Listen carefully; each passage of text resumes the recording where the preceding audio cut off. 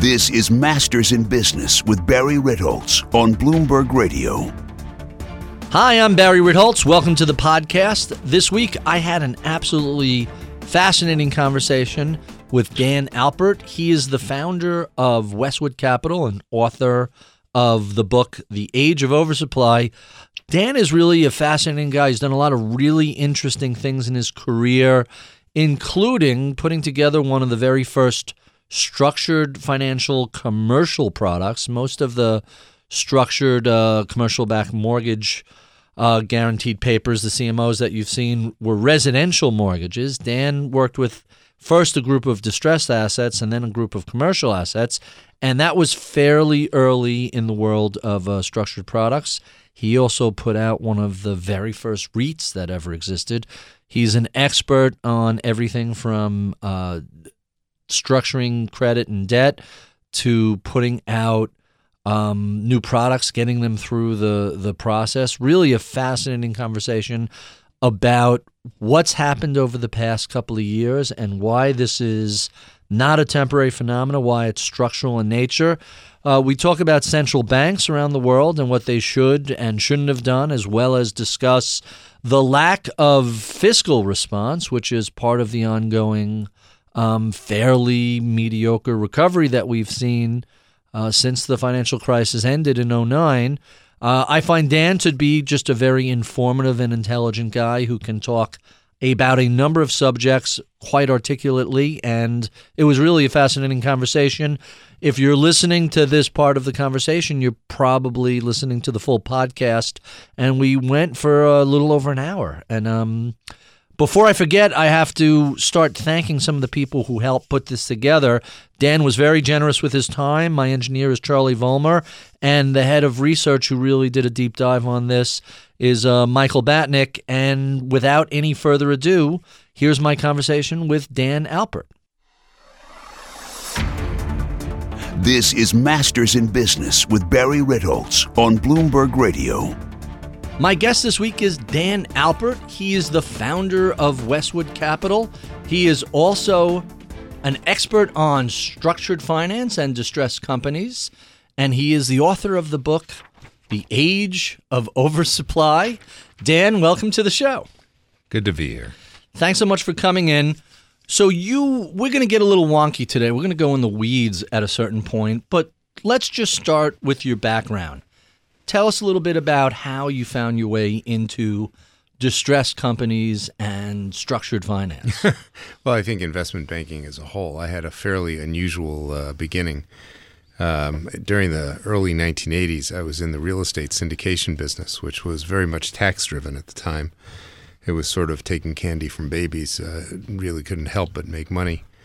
All of that changed very, very suddenly in 1986, where the U.S. government tried to pull off the old trick of pulling the tablecloth out without disturbing the dishes. And of course, whole renovation to a lot of parts of the tax code and a lot of formerly, let's call it tax-focused investment themes suddenly went away. Gone, right. And that, of course, precipitated the S&L crisis because of the loans that those banks had made, and then ultimately created the real estate recession, which spread like wildfire around the country, starting in Texas and moving from the East Coast to the West Coast, ultimately by 1991.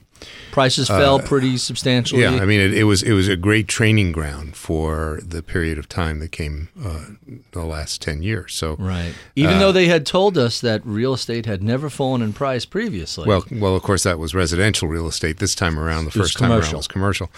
But what happened after that is I was very lucky enough to be able to take over the real estate investment banking franchise at Oppenheimer and Company. Mm-hmm. And in that capacity was able to create some new products in the middle of what was really a total real estate depression, not even a recession.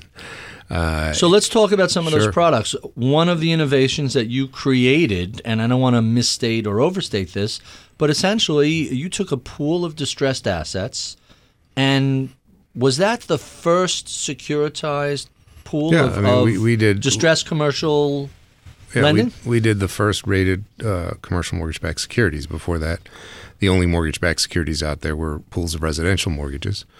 Nobody could quite get their head wrapped around the concept of of there being commercial mortgages that could actually be diversified enough to take a rating.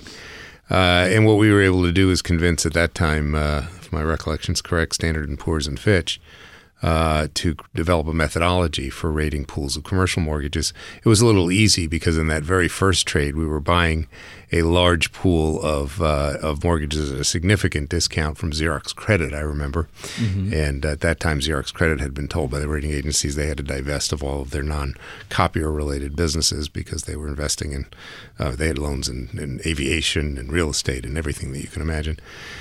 And that led to their being forced effectively to fire sale some assets which we bought, which were actually performing assets at the time. Mm-hmm. And we were able to securitize those in the first pool. And then that was different and very good because we were able to deal with a pool where we had multiple borrowers, which is not terribly characteristic of commercial real estate lending.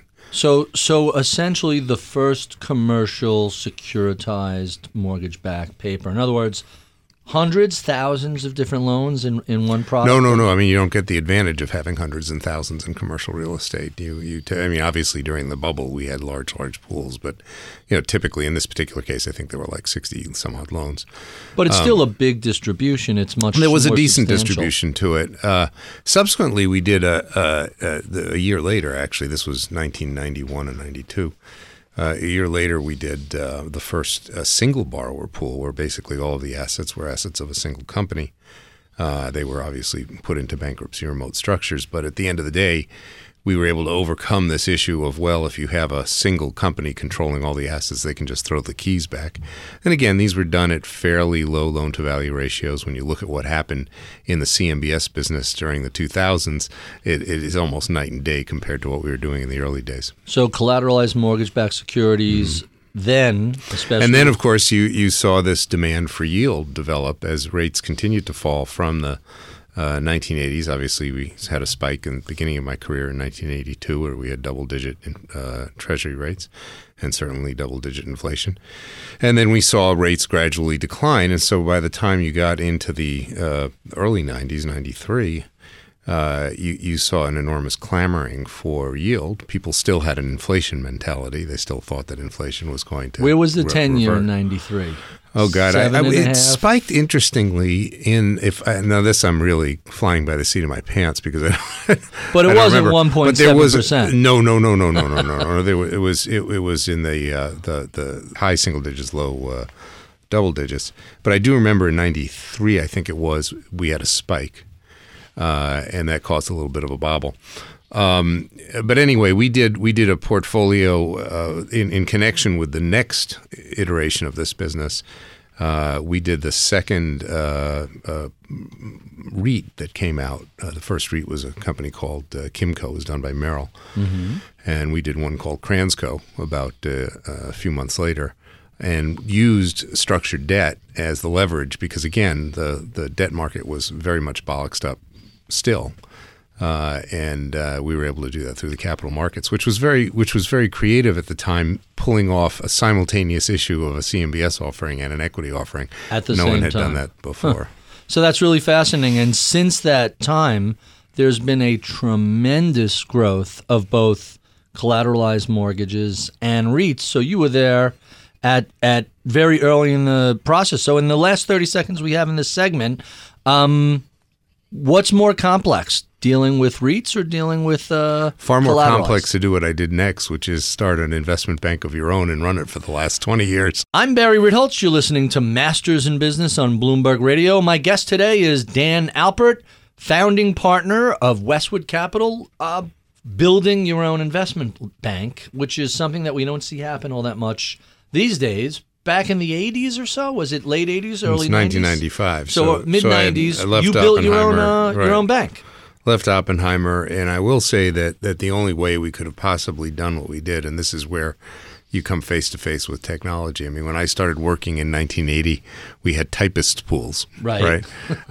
So as a practice, the girls in steno, is that literally sort of that like sort Mad of Men, cliche? Yes, right. That's exactly what I was thinking. But by the time 95 rolled around, we actually had the beginnings of email, not quite I think I was still using an AOL dial-up account. But certainly we had a computing environment in which we did not need the kind of back office that you would have needed 10 years before.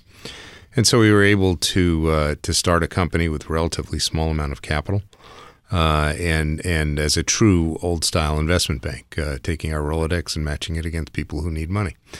And that has been our business for 20 years now. Of course, we've expanded considerably since. In 1999, we began to branch out into Asia. We opened an office in Tokyo in 2000. We're now covering all of Pacific Asia. And thanks to my good friends at Citibank for destroying their business, we were able to bring on board the entire Latin American structured finance team from Citibank, and they've been a great addition to our firm and have been there ever since 2010. So how do you go from a guy who's structuring product for either commercial real estate or REITs to building a bank? Who is there's always a mentor behind that sort of thing.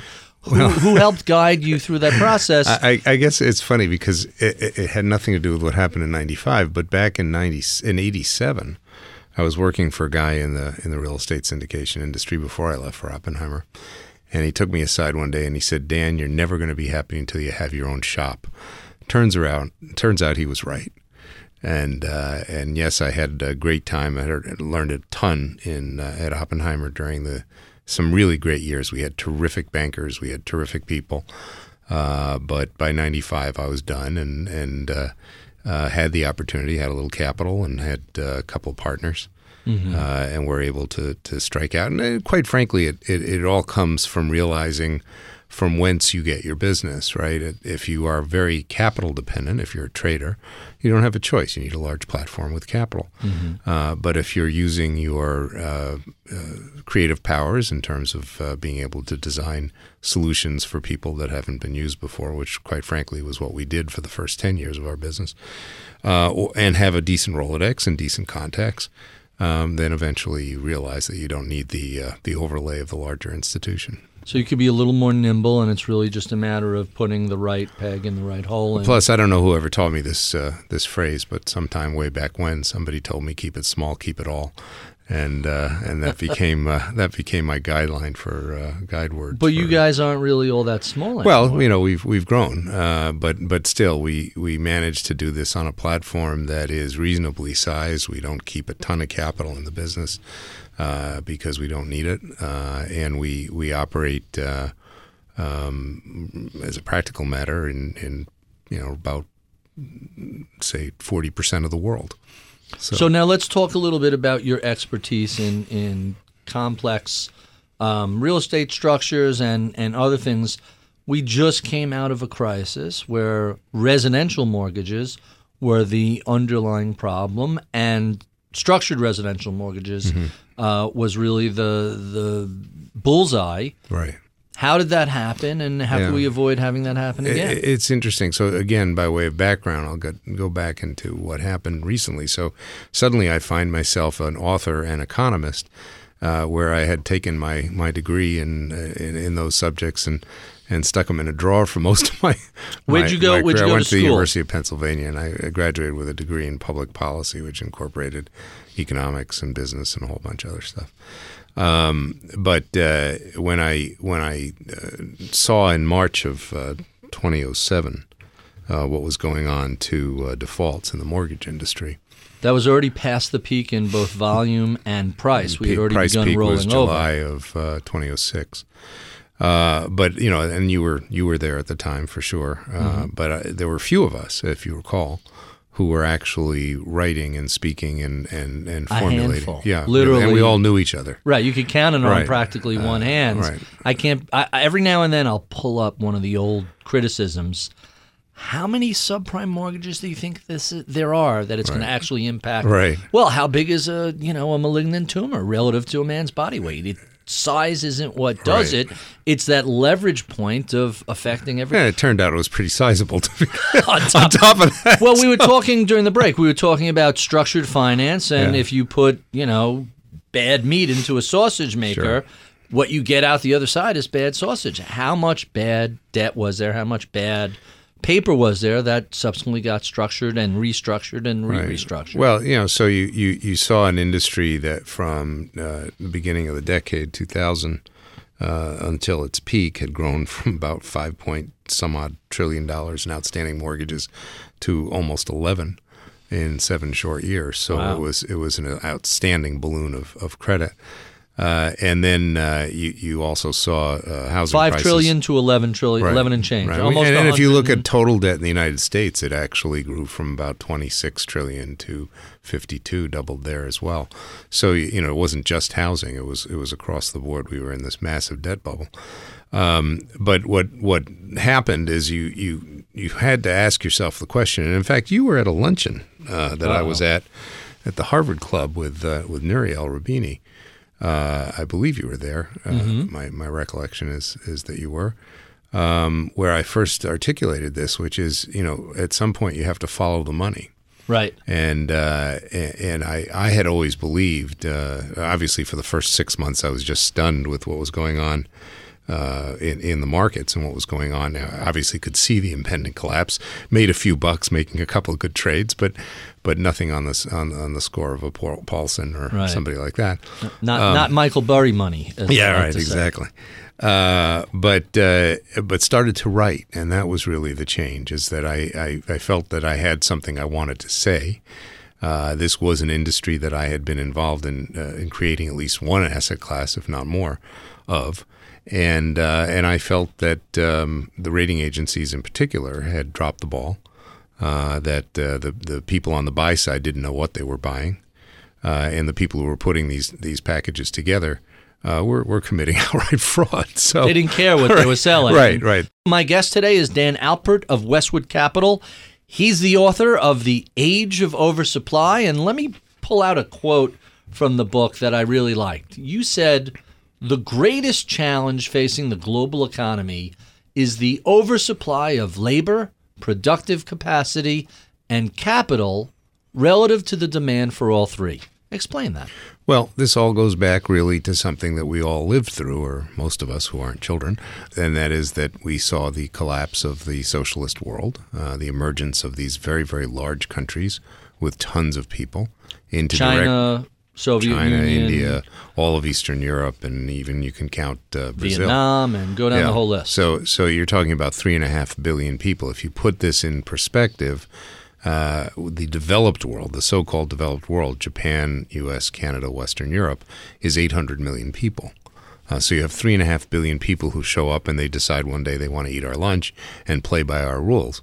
And, of course, part of that is that they're willing to work very cheaply. Obviously, they have far lower standards of living and far lower costs of living. So what that did is a giant global labor arbitrage. It's a giant global labor glut. And the glut is one of these once in a history of mankind kind of things. I mean, whoever thought you would shut down the development of the world for some 65% of the world's people behind the Iron Curtain and the Bamboo Curtain and then one day suddenly lift those curtains and they all show back up. Our bad. Sorry. Yeah. We're going to come back out into the global economy. So that creates this massive instability. It created, in my argument, the bubble itself, because we saw something we've never seen in the history of mankind, which is something economists call reverse capital flows, where we see money coming from poor countries to rich countries when the Chinese buy our bonds, when other countries buy our bonds.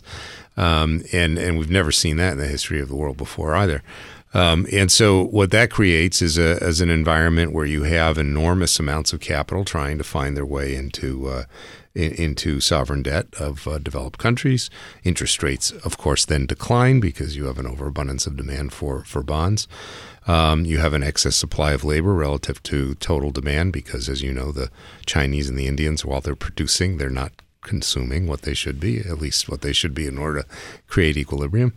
And then you have the issue of way too much stuff being made. And we can see that now as we saw infrastructure and other investment being made in China and other countries has now outstripped rational demand for the product that they make. I mean, look at the steel industry, for example. Are you talking like ghost cities? Or are you well, talking domestically, about these big yes, but I malls think what's even more important is looking at the production of manufactured products, and steel is probably the best example. You saw an environment in which people were building steel plants willy-nilly in anticipation of not only the infrastructure demand in China, but also large demand growth globally. And of course, that demand growth was driven by a massive amount of debt that was being created. When you took away the debt, you took away all that demand. Let's talk about oversupply in the United States. One of my favorite examples is the total square footage of shopping malls, which is massive. And you go into just about any reasonable sized town or city in America, and there are two malls.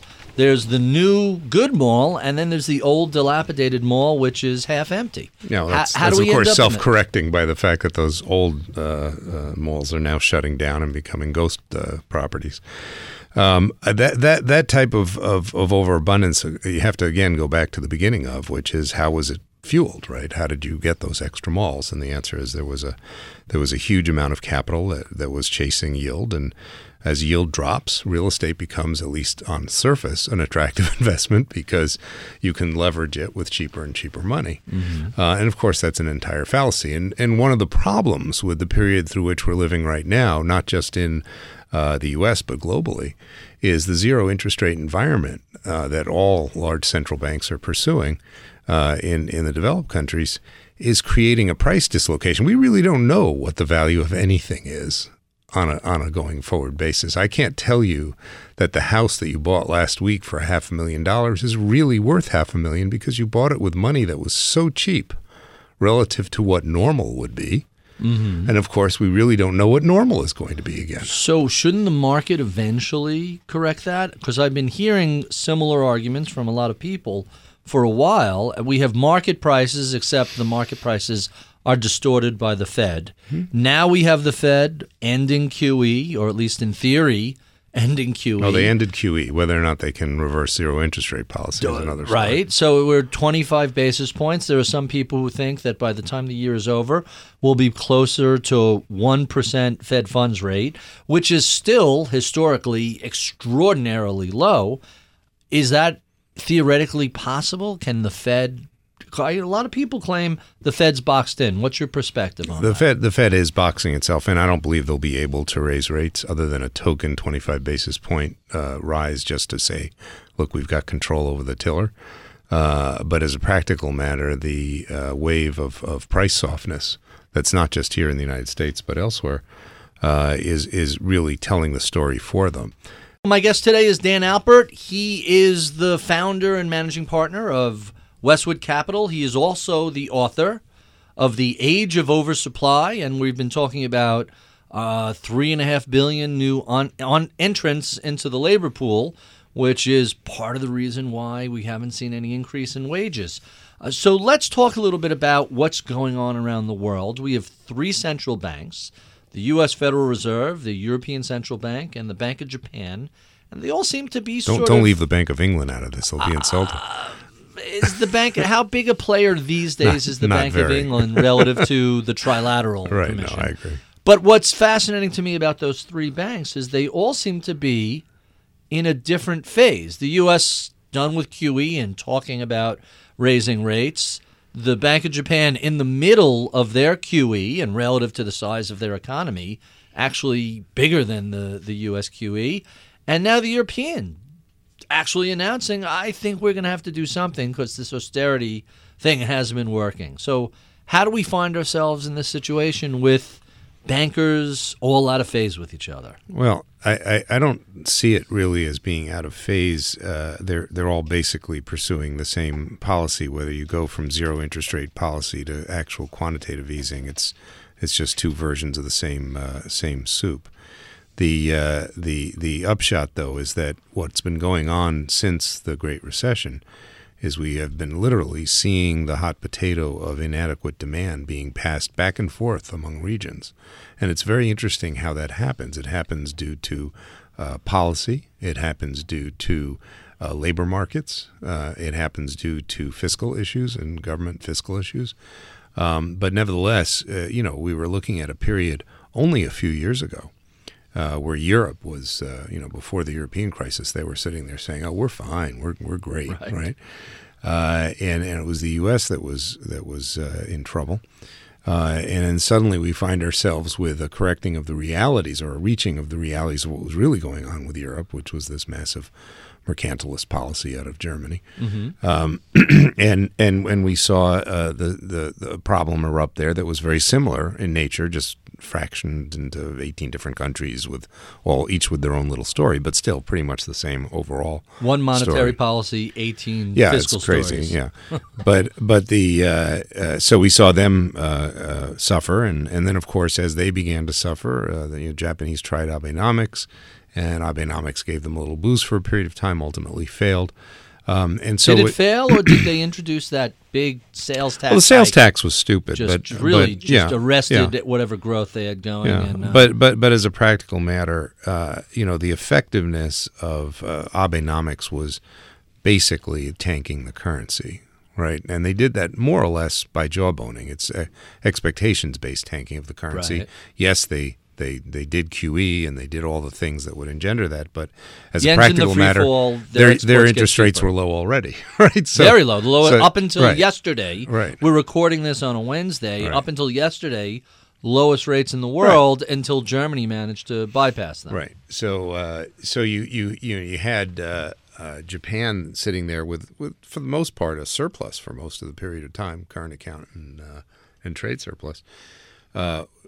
Simply because they were in a period of almost continuous deflation, right? For 20 years. Mild deflation, not severe deflation.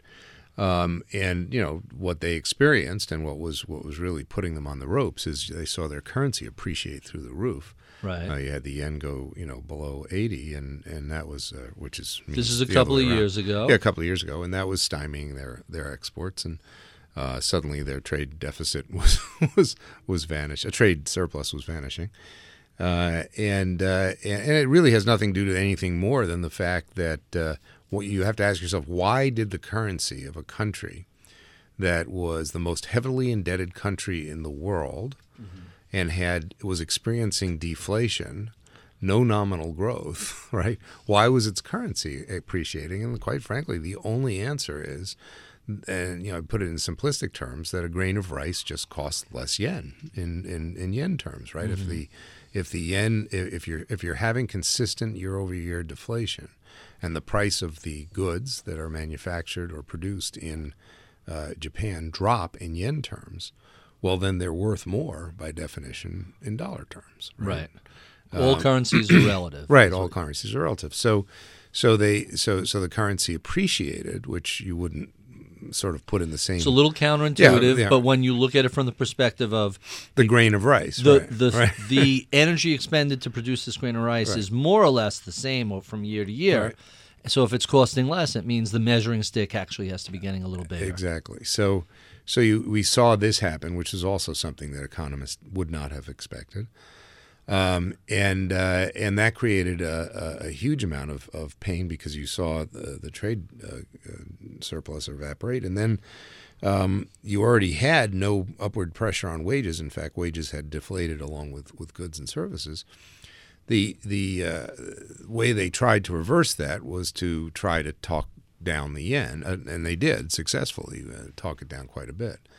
And so what you then had is an environment in which you would think that you could create inflation, right? Because they still have to import oil. Oil would cost more, blah, blah, blah.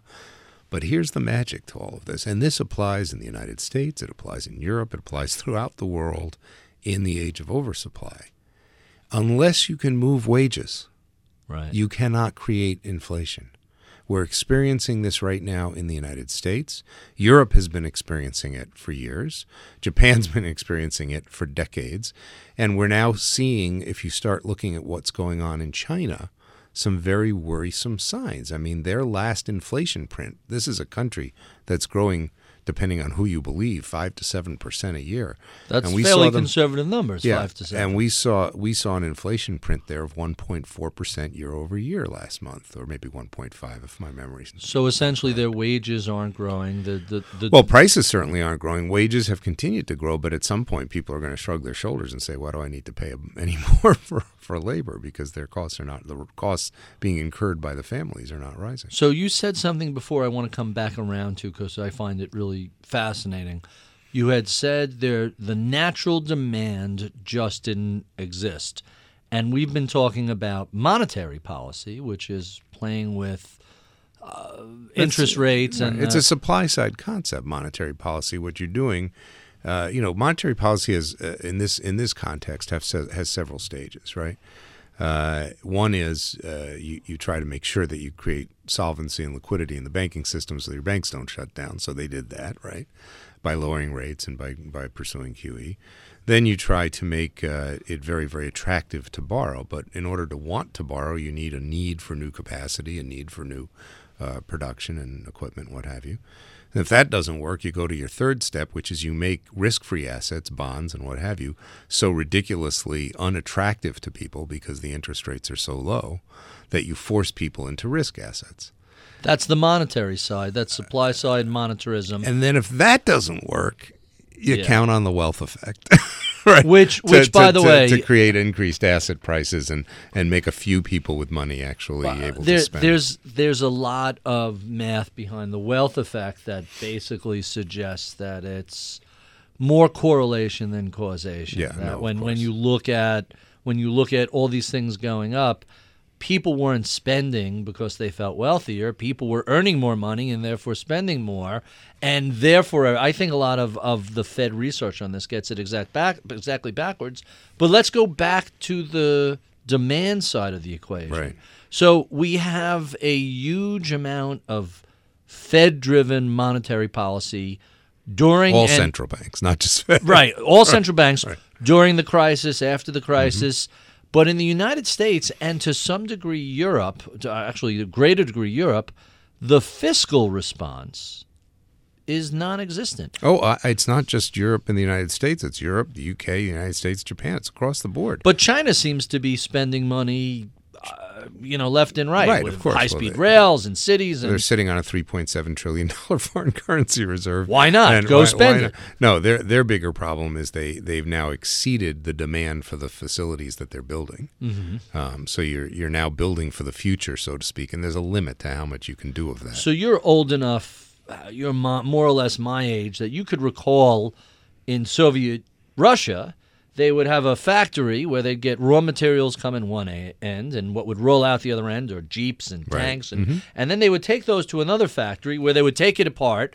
and send the components back to the first factory. Right. Is China at a point where they're... Not quite, because their consumer economy, while it's not adequately consuming relative to production, their consumer economy is growing.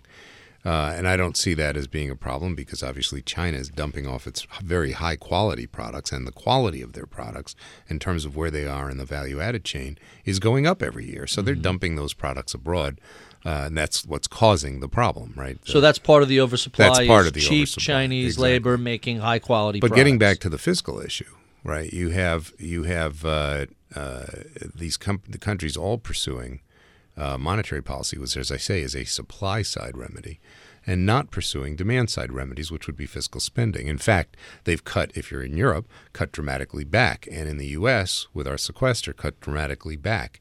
During the period immediately prior to Abe in Japan, the Japanese abandoned heavy fiscal spending because they started to worry about the same thing, their debt-to-GDP ratio, so they stopped spending, right? And in the U.K., you saw a conservative fiscal policy as well. This policy of austerity, whether it's within a region or globally, is a huge problem in the age of oversupply. What you're effectively doing is you're trying to solve a demand-side problem with supply-side remedies. And it's not going to work. And it's like throwing throwing gas on a fire. It's ridiculous. So are you saying that after all this time, John Maynard Keynes turned out to be right and we're ignoring lessons that were learned almost a century ago? I don't know how anyone could conclude otherwise. Thank you, Dan, for spending so much time with us today. I've been speaking with Dan Alpert of Westwood Capital. Dan is the author of The Age of Oversupply. What's your Twitter handle, Dan? At Daniel Alpert. At Daniel Alpert. If you enjoy these conversations, you can listen to Dan and I continue chatting about everything from the Fed to Keynes to austerity. That's available on Bloomberg.com as well as on iTunes, where all of our prior conversations have been archived. You can follow my daily column on BloombergView.com and at Ritholtz.com, which is the big picture, or follow me on Twitter at Ritholtz. I'm Barry Ritholtz. You're listening to Masters in Business on Bloomberg Radio. Welcome back to the show. This is the podcast portion of the show, which is a little more loose and freewheeling, and Dan and I have taken our ties off and basically loosened it up. Let's continue where we left off. We stopped on the broadcast portion about something that I think is really fascinating, and it never ceases to amaze me that people argue about this. But the problem that we've been suffering for all this time is a lack of organic demand. We had a huge credit bubble. You know, when you have a regular bubble, what you're left with afterwards is cheap infrastructure. So think back to the 90s, all the dark fiber that was laid, Metro Media Fiber and Global Crossing. Sure. And so they all go belly up, and because you can buy that stuff for pennies on the dollar, you end up with YouTube and Facebook and Google Maps and Uber and all these bandwidth-intensive applications that you couldn't have done in the 90s because there just weren't the pipes for it. And even if you had the pipes, they were really expensive. Following at the end of a credit bubble, you're left with nothing but debt. That crimps demand. People are deleveraging. Even if they want to spend, they can't get credit. Isn't it obvious that we need some sort of temporary boost to demand, and we're just not seeing it from the congressional side, from the fiscal side? Yeah, I think your point is well taken. We have a classic Irving Fisher style debt deflation, right, where everybody's trying to pay down debt. People have seen their assets fall below the value of the debt that they've taken on. You have to remember that even today, with the price recovery that we've seen in the U.S. housing market, we still have 10 million homes that are not, that are either underwater or just slightly above water. And those people are still stuck in those homes. Those homes can't trade. It's part of the reason, by the way, that home prices actually accelerated as fast as they did, simply because a lot of homes can't trade. Jonathan Miller talks about the perversion of all these homes with either no equity or low equity or negative equity, and that perversely causes home prices to rise. Yeah, it's very strange because you've artificially crimped the supply of potential sellable homes. But that's a unique function of the U.S. Residential real estate market, something you don't see elsewhere because the structure isn't the same. But when you look at what's going on the demand side, you have to conclude that we've done pretty much everything possible to avoid addressing that problem. Because if you think it's just a debt deflation and what we've been through is a severe downturn on a cyclical basis, and I think a large portion of both pundits and Chicago-style economists believe this. They really believe that what we've incurred is a severe downtick in the business cycle. Of course, in order to believe that, you have to believe there is such a thing as the business cycle. I'm not so sure of that. But regardless, what we have other folks out there who start to understand that this is actually a much broader secular problem.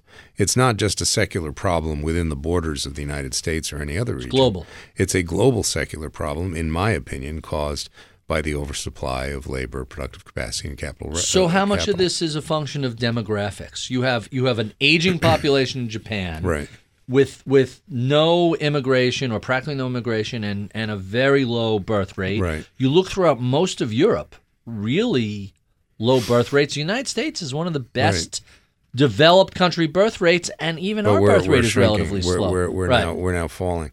We actually fell below replacement, which is a little bit disconcerting.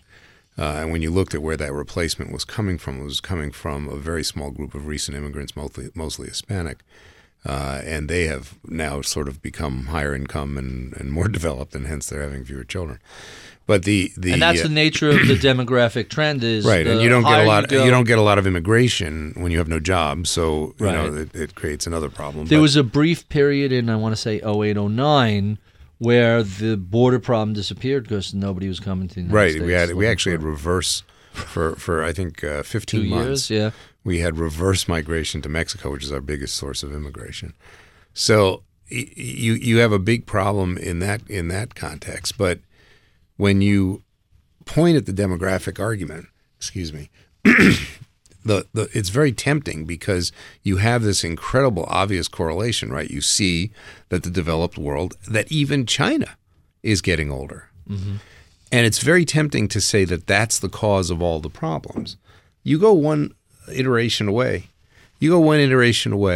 and what you find is that, look at, for example, U.S. labor force participation.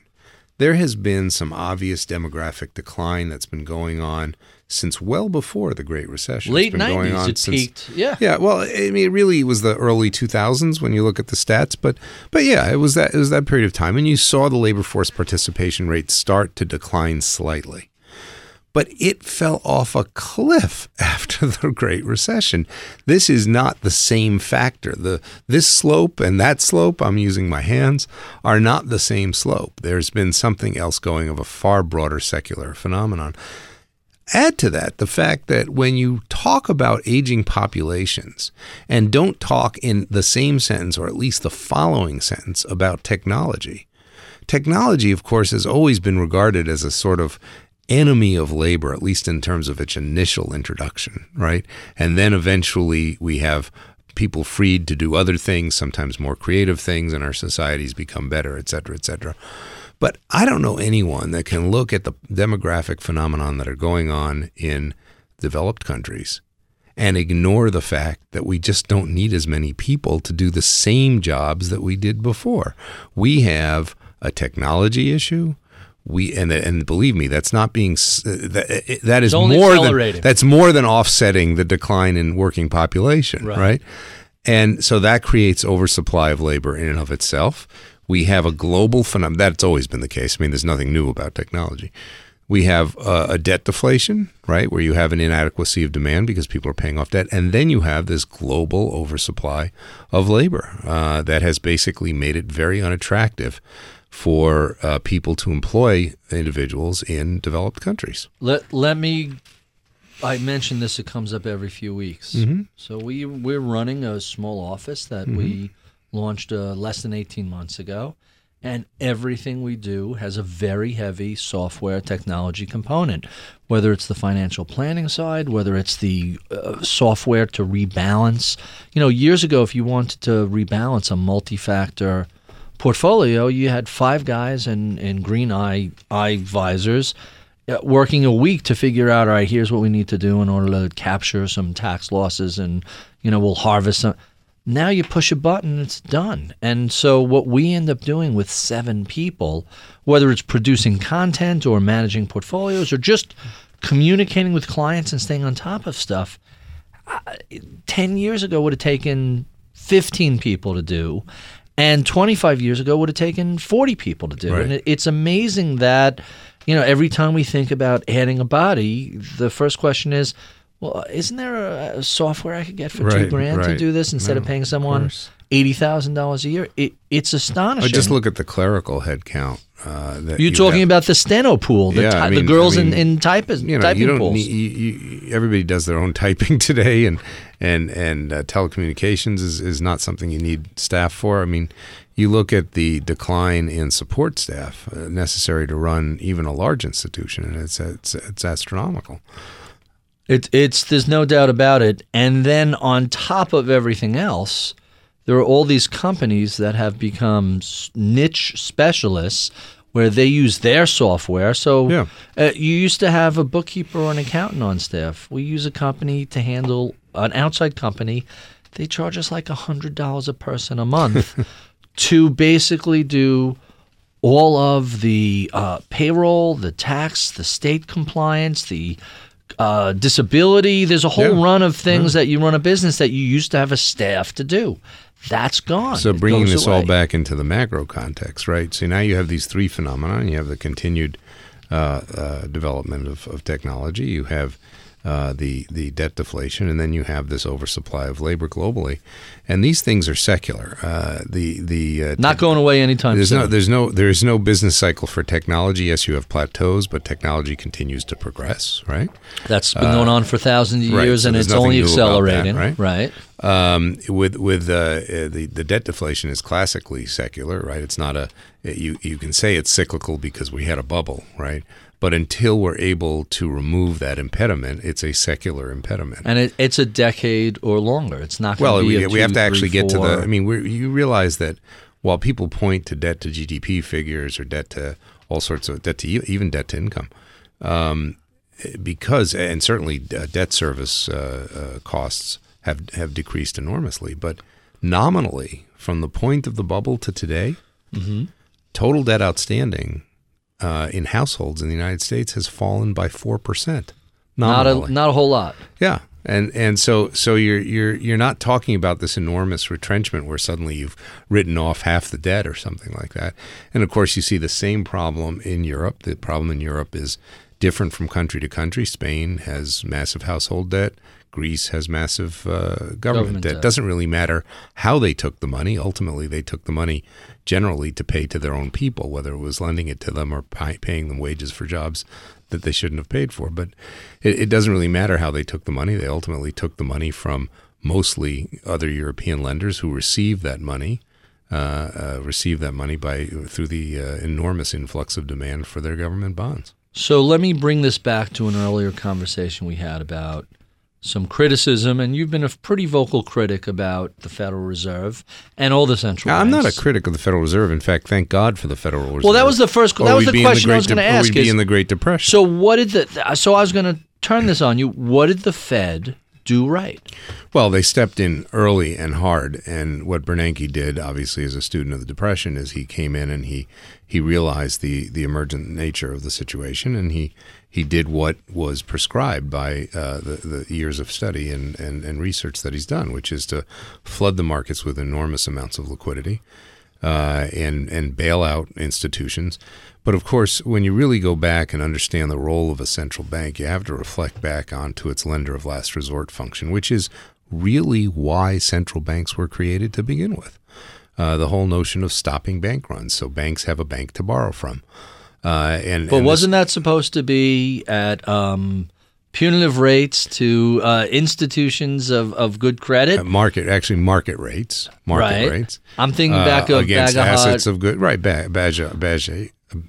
My accent is going to be terrible to pronounce it. But that's not really what we did. We lent money at very low rates to companies that were essentially bankrupt. Yeah, no, and against assets that were of questionable value. So, if anything, it did not follow Badgett's prescription, and we ended up with a situation in which we created enormous. You talk about moral hazard for homeowners or whatever. I mean, moral hazard that we created for banking institutions will be with us now for decades, generations. And we may, in order to reverse that, have to let a huge bank fail at some point. And letting Lehman go down that wasn't sufficient. Well, that wasn't the warning that it could or should have been. It was ironically counterproductive. So by letting Lehman go down, which of course they felt they had to do, that created such an enormous financial crisis that their conclusion was, well, we can't lose anyone else.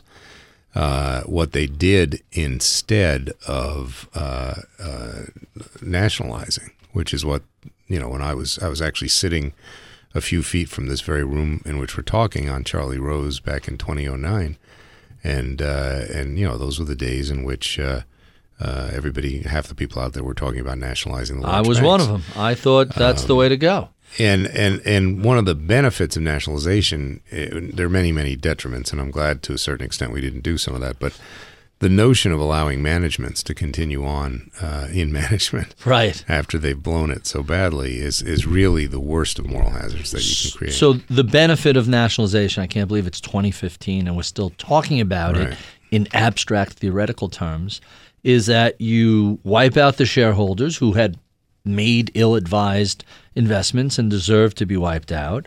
The government provides debtor in possession financing. Them and Warren Buffett are the only people who could afford to, and even it was questionable if Warren could have bailed out everybody or provided I actually DIP wrote financing. a piece once called "Warren Buffett Walks into a Bar," and it was about Warren Buffett not having any money in his wallet, so he decided he'd write an IOU on a napkin.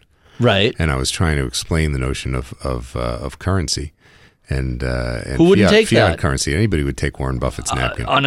First of all, you would never even cash it in. You want that napkin. Well, you put that in that a frame. aside, the assuming fact it's is not that for you know it 7 was money figures. good, right. That's exactly right. So you wipe out the shareholders. You give the bondholders, who then become the main creditors of the institution, a haircut. But you really hit the nail on the head. You also clear out that top level of management. They're all fired. And then the next level of people below them hopefully learn, oh, by the way, if you drive the bank into insolvency, you're going to get fired. You don't get your bonus. Your stock is worthless. Well, you also don't retain the bondholders as bondholders. You make them owners. They become equity owners. You do. There's a classic. And in fact, what's going on right now in Europe, you can look at what Varoufakis is doing in Greece. He's trying to pull off a classic debt equity swap, right? He's got all this debt outstanding that he can't pay, and he's basically running around Europe right now telling the finance ministers of Europe, look, here's what we'll do.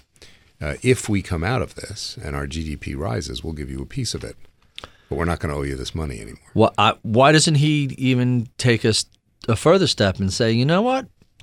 We're out. We're done. We're defaulting. We're out of the euro. We're on the drachma. And if the drachma plummets, great. We'll sell a lot of yogurt and have a lot of tourists come here. Well, unfortunately, they have yogurt and tourists. They have olive oil, but they don't have a lot of hard exports. And one of the problems with exiting for them, I mean, if it were Spain or Italy you're talking about, certainly Italy, it would be easy. But Greece, I don't know if it'd be easy, but it'd be easier. Easier for the exiting country. The problem in Greece is you have a country that doesn't make very much. Now, in theory, if they exited and they had a redenominated currency and paid their taxes, they would attract investment because people would want to use their labor pool, which would be very cheap to use. Mm-hmm. And hopefully that would work itself out, but it would still be massively painful. And within Greece itself, public opinion is not supportive of that. So it's very hard to get a consensus for Grexit, as they call it. The Grexit. So back to the earlier conversation, Lord Keynes wrote about this, and it was pretty forceful and pretty persuasive and pretty clear. But there is a subset of people who are just knee-jerk opponents of any philosophical spending by the government. They're philosophical opponents of, hey, there's a massive decrease in demand. On a temporary basis, let's have the government step in and we'll refurbish the roads and we'll shore up our defenses in our electrical grid and in our ports and in our chemical plants. There's a time of almost free money. So right now, if based on what's going on the Bloomberg terminal right now, and since I don't have it up in front of me, my guess is that the 10-year Treasury Treasury bond probably closed at around 1.8, 1.81. That's about right. And those rates, you can pretty much go out and build whatever you want and actually be in the money on the trade. And here's why. If I have a bridge, I know I'm going to have to rebuild 20 years from now. Right. I know that either by obsolescence or by increased volume that it needs to carry, or for whatever reason, I know I'm going to need to rebuild it or expand it. And I take that work and I present value it to today, and I do that work today, creating massive amounts of economic stimulus. And it costs me 1.8% to borrow. 1.75 as of the time we're recording this. The market rallied at the end. It's even cheaper. It's even cheaper. So it costs me, that kind of an interest rate. It's a little higher for 20 years, but still very, very low. And you have that kind of borrowing cost in order to present value the work. You know you're going to have to spend the money anyway. So you do it today. You create massive influx of both primary benefits in terms of paying workers' wages, secondary benefits in terms of paying to procure steel and what have you that you need, creates other jobs. And then, of course, tertiary benefits because all those people spend all that money or a lot of it. And you create a platform for goods and services to move about the country. You create some upward pressure on wages, and you cure the problem. Now, this is really a critical issue. Here we have, in addition to all of the other problems that we have an enormous amount of polarization of wealth and income. So we have people who are sitting on enormous amounts of money, who are putting that money in treasuries and municipal bonds, anywhere that they're not going to lose it, and sometimes in cash.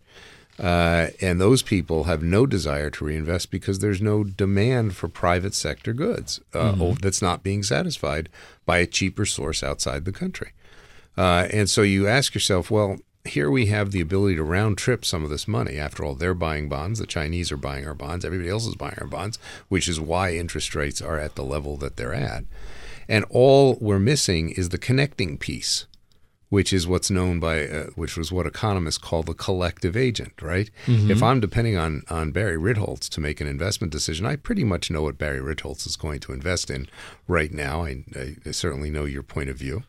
And I know that you're not going to step in and build a giant plant that doesn't need to be built because you have cheaper sources of labor elsewhere. You're not stupid. Right. And so you're going to sit on your money. It is only us as a country, as a nation, collectively, that can decide to do otherwise. Not by taking your money. You can keep your money.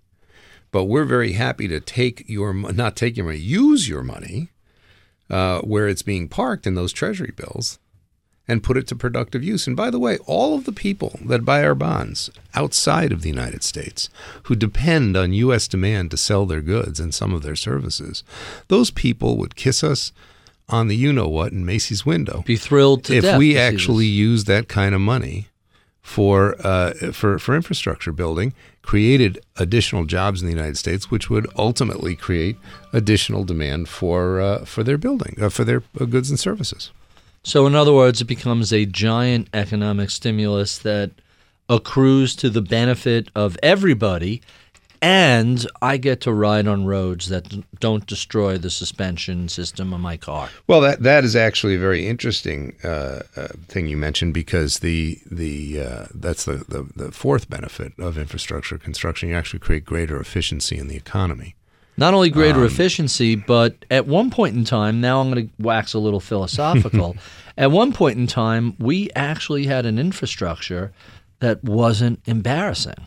No, when you have clients or colleagues fly in from London and pass through JFK and say, "Hey, I got off the jet and I was a little confused. I thought I was in Zimbabwe." Yeah. And the answer is, no, you are confused. Zimbabwe has a nice new airport.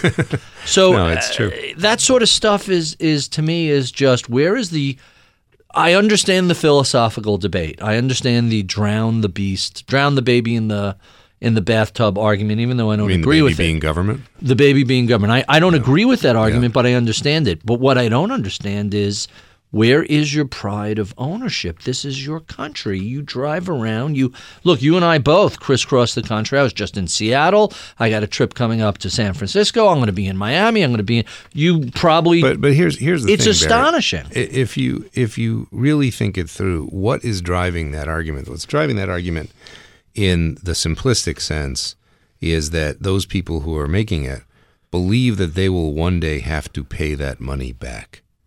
And what I'm saying is that they're never going to be in a situation where they're going to let the bridge fall into the river. How do we know that's the case? How long did it – literally the Capitol Dome was collapsing, and the Congress for 5 years refused to authorize repairs. One thing I know about infrastructure is that if it starts costing businesses too much money to ship their goods and they can't get workers because the bridges are out, the answer is they'll make sure bloody hell. They're going to get the consensus will So change. We're going to do it late and expensive instead of early and cheap. And in an environment in which the cost of recycling money, and I think that's the way you have to look at it, the sovereign debt rate is at the level it is because we are not recycling money. We've actually created a blockage in where money is supposed to flow. We've created this black hole of sovereign debt where people are parking their money that is not too different than holding bundles of cash. If you look at the cash in your wallet,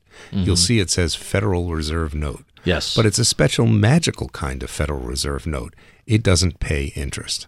So right? zero interest bond. So it's a zero interest bond. Well, if you're issuing a short-term debt at 22 basis points, right, it's not much different than cash. And you mentioned the longer 20-year, 30-year. We're at, so if the 10-year was at, right? So the 30-year, according to my Bloomberg app, is at 2.34. Yeah, that's insane. Yeah, that's about as close to free money over long periods of time you're going to get. And again, you look at it as at some point as a cash substitute. You might as well take the interest. It ain't much, but you might as well take it, knowing that the guy on the other end of that bond owns a printing press and is always going to be able to repay you. Right. Now, you have all these inflationistas out there saying, but you're going to lose purchasing power. How in an era of deflation? We have the most incredible environment in the world where we have all these people running around shouting about the potential for inflation because we've flooded the world with cash.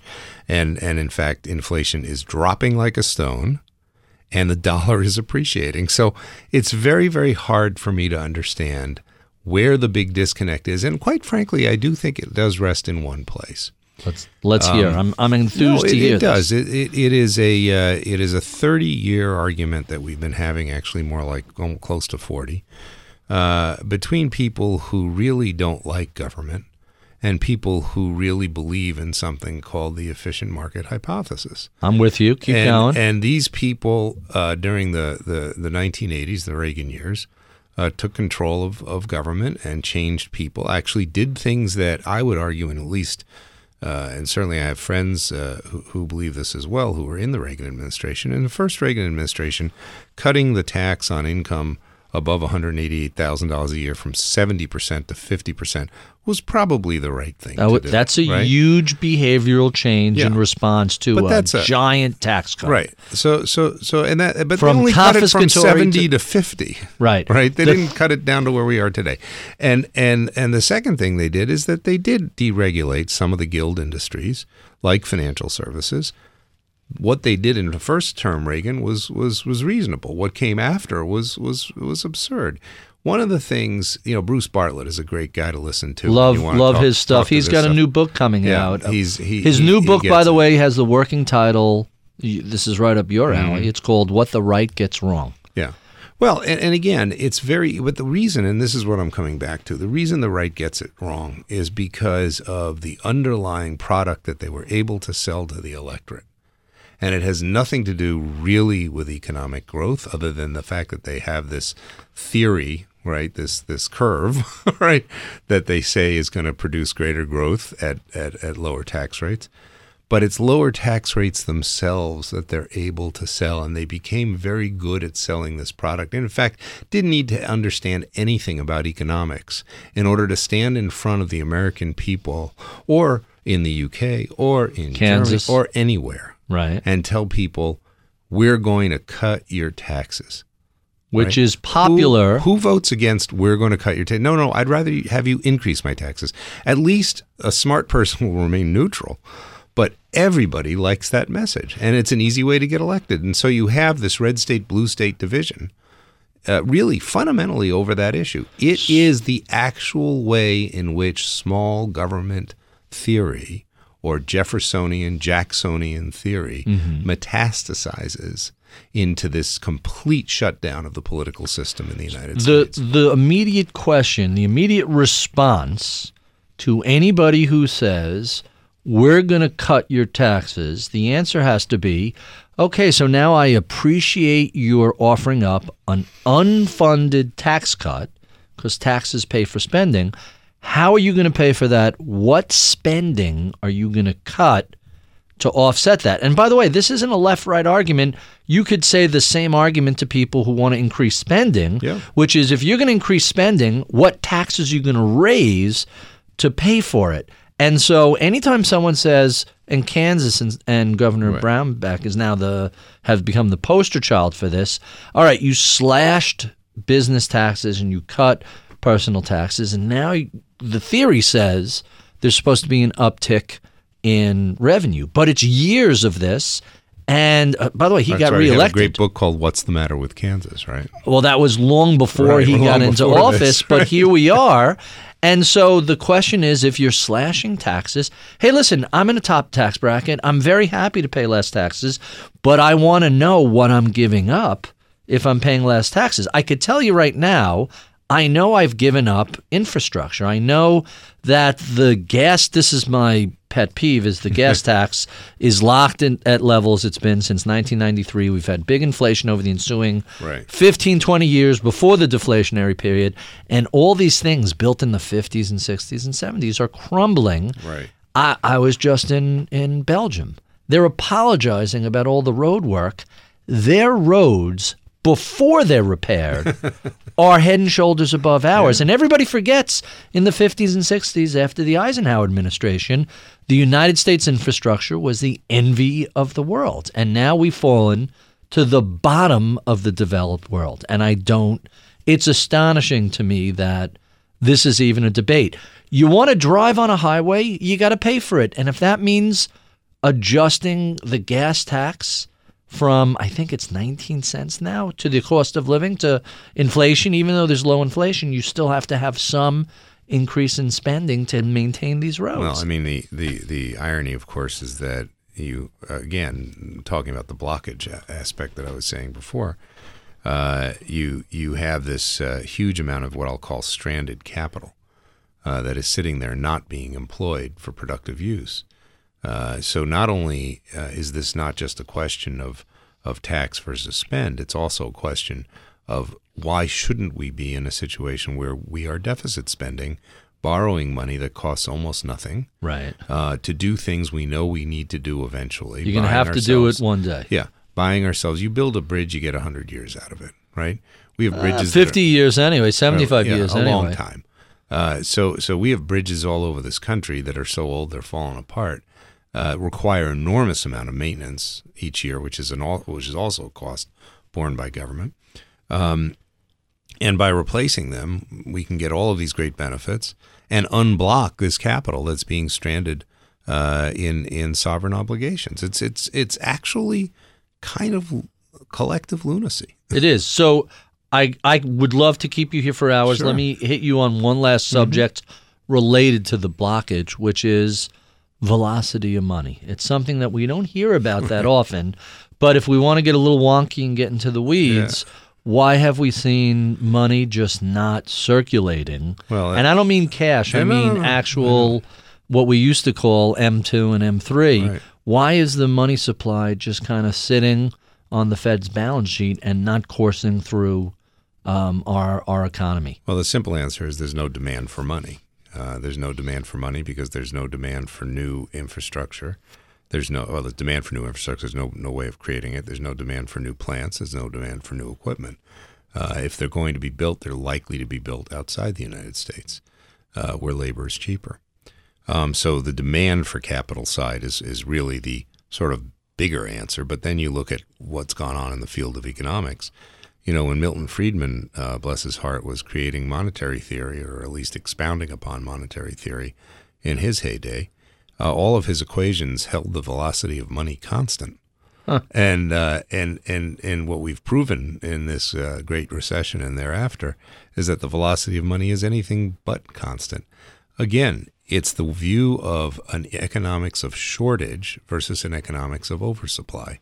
You have a condition going back as long as we can remember in modern economic thought. That's probably about 100 years, even before getting back to the people who are sitting there with agricultural economies. But you look at sort of the post-industrial revolution view of economics. It was always governed by something that, quite frankly, was inherited from the agricultural view, which is that most of economics is about shortage.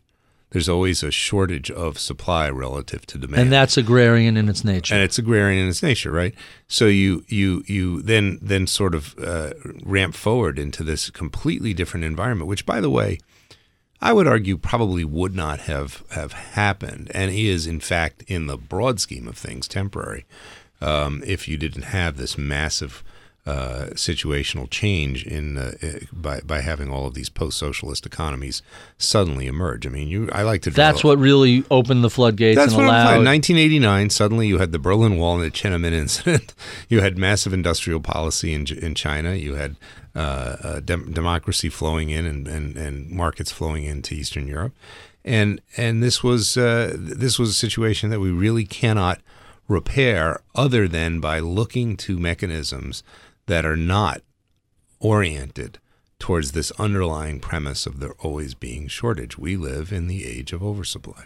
So I'm going to leave it at that note for the anti-Keynesians and the tax cutters. If they want to send you hate mail, what's the best way to get a hold of you, either on Twitter or elsewhere? At Daniel Alpert. And, of course, you can always go to my blog on Economonitor. And please called 2 Cents. Dan Alpert's 2 Cents at economonitor.com. I'm a fellow at the Century Foundation, and so I could be found there as well. So you're easy to track down to send angry letters to. So I've been speaking to Dan Alpert of Westwood Capital, author of The Age of Oversupply. Thanks so much for joining us. I'm Barry Ritholtz. You've been listening to Masters in Business on Bloomberg Radio.